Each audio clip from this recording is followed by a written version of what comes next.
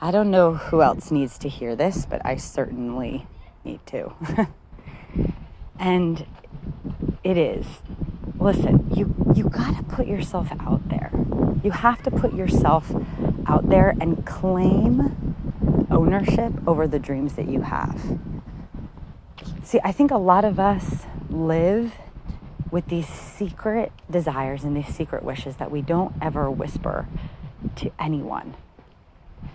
I think maybe because we're scared or we're ashamed to be held accountable to something that we don't think will ever happen.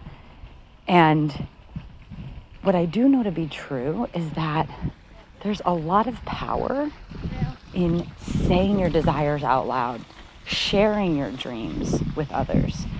And yet there is a part of that that will hold you accountable. There absolutely is. But guess what?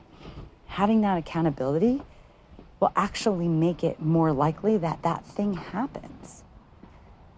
Now, I do know a lot of people that talk a lot and don't actually ever do anything, right?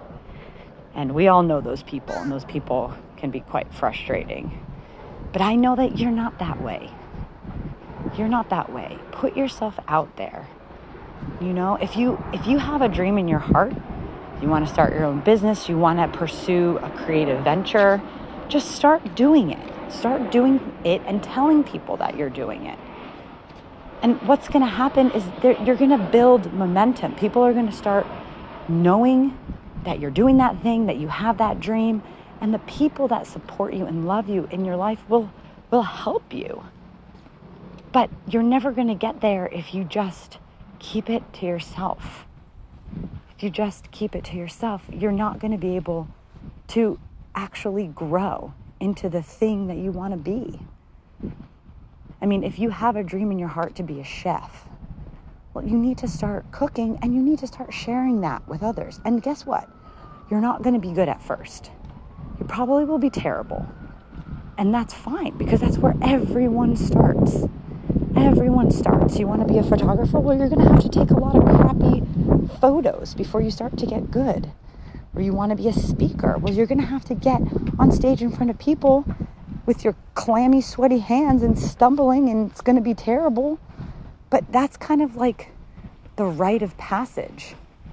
It's the rite of passage before you can start getting good at anything. I mean, I talk a lot about marketing. I've been doing marketing for over 10 years. And I can't tell you how many years were spent just in pure frustration, right? Working in jobs as a marketing director and a marketing manager, just like not knowing what I'm doing. It has taken me years to come to the point where I'm like, yes, I can mount and run a marketing department with my eyes closed. I feel so confident in my skills as a marketer. And there's a ton of stuff I still don't know, but I know enough to know what I don't know, and I know how to get the answers. I'm confident in that skill that I've acquired, and it's taken me years to acquire it. And I think in this like society we live in now, we sort of forget all of the work and the frustration. I mean, I've had terrible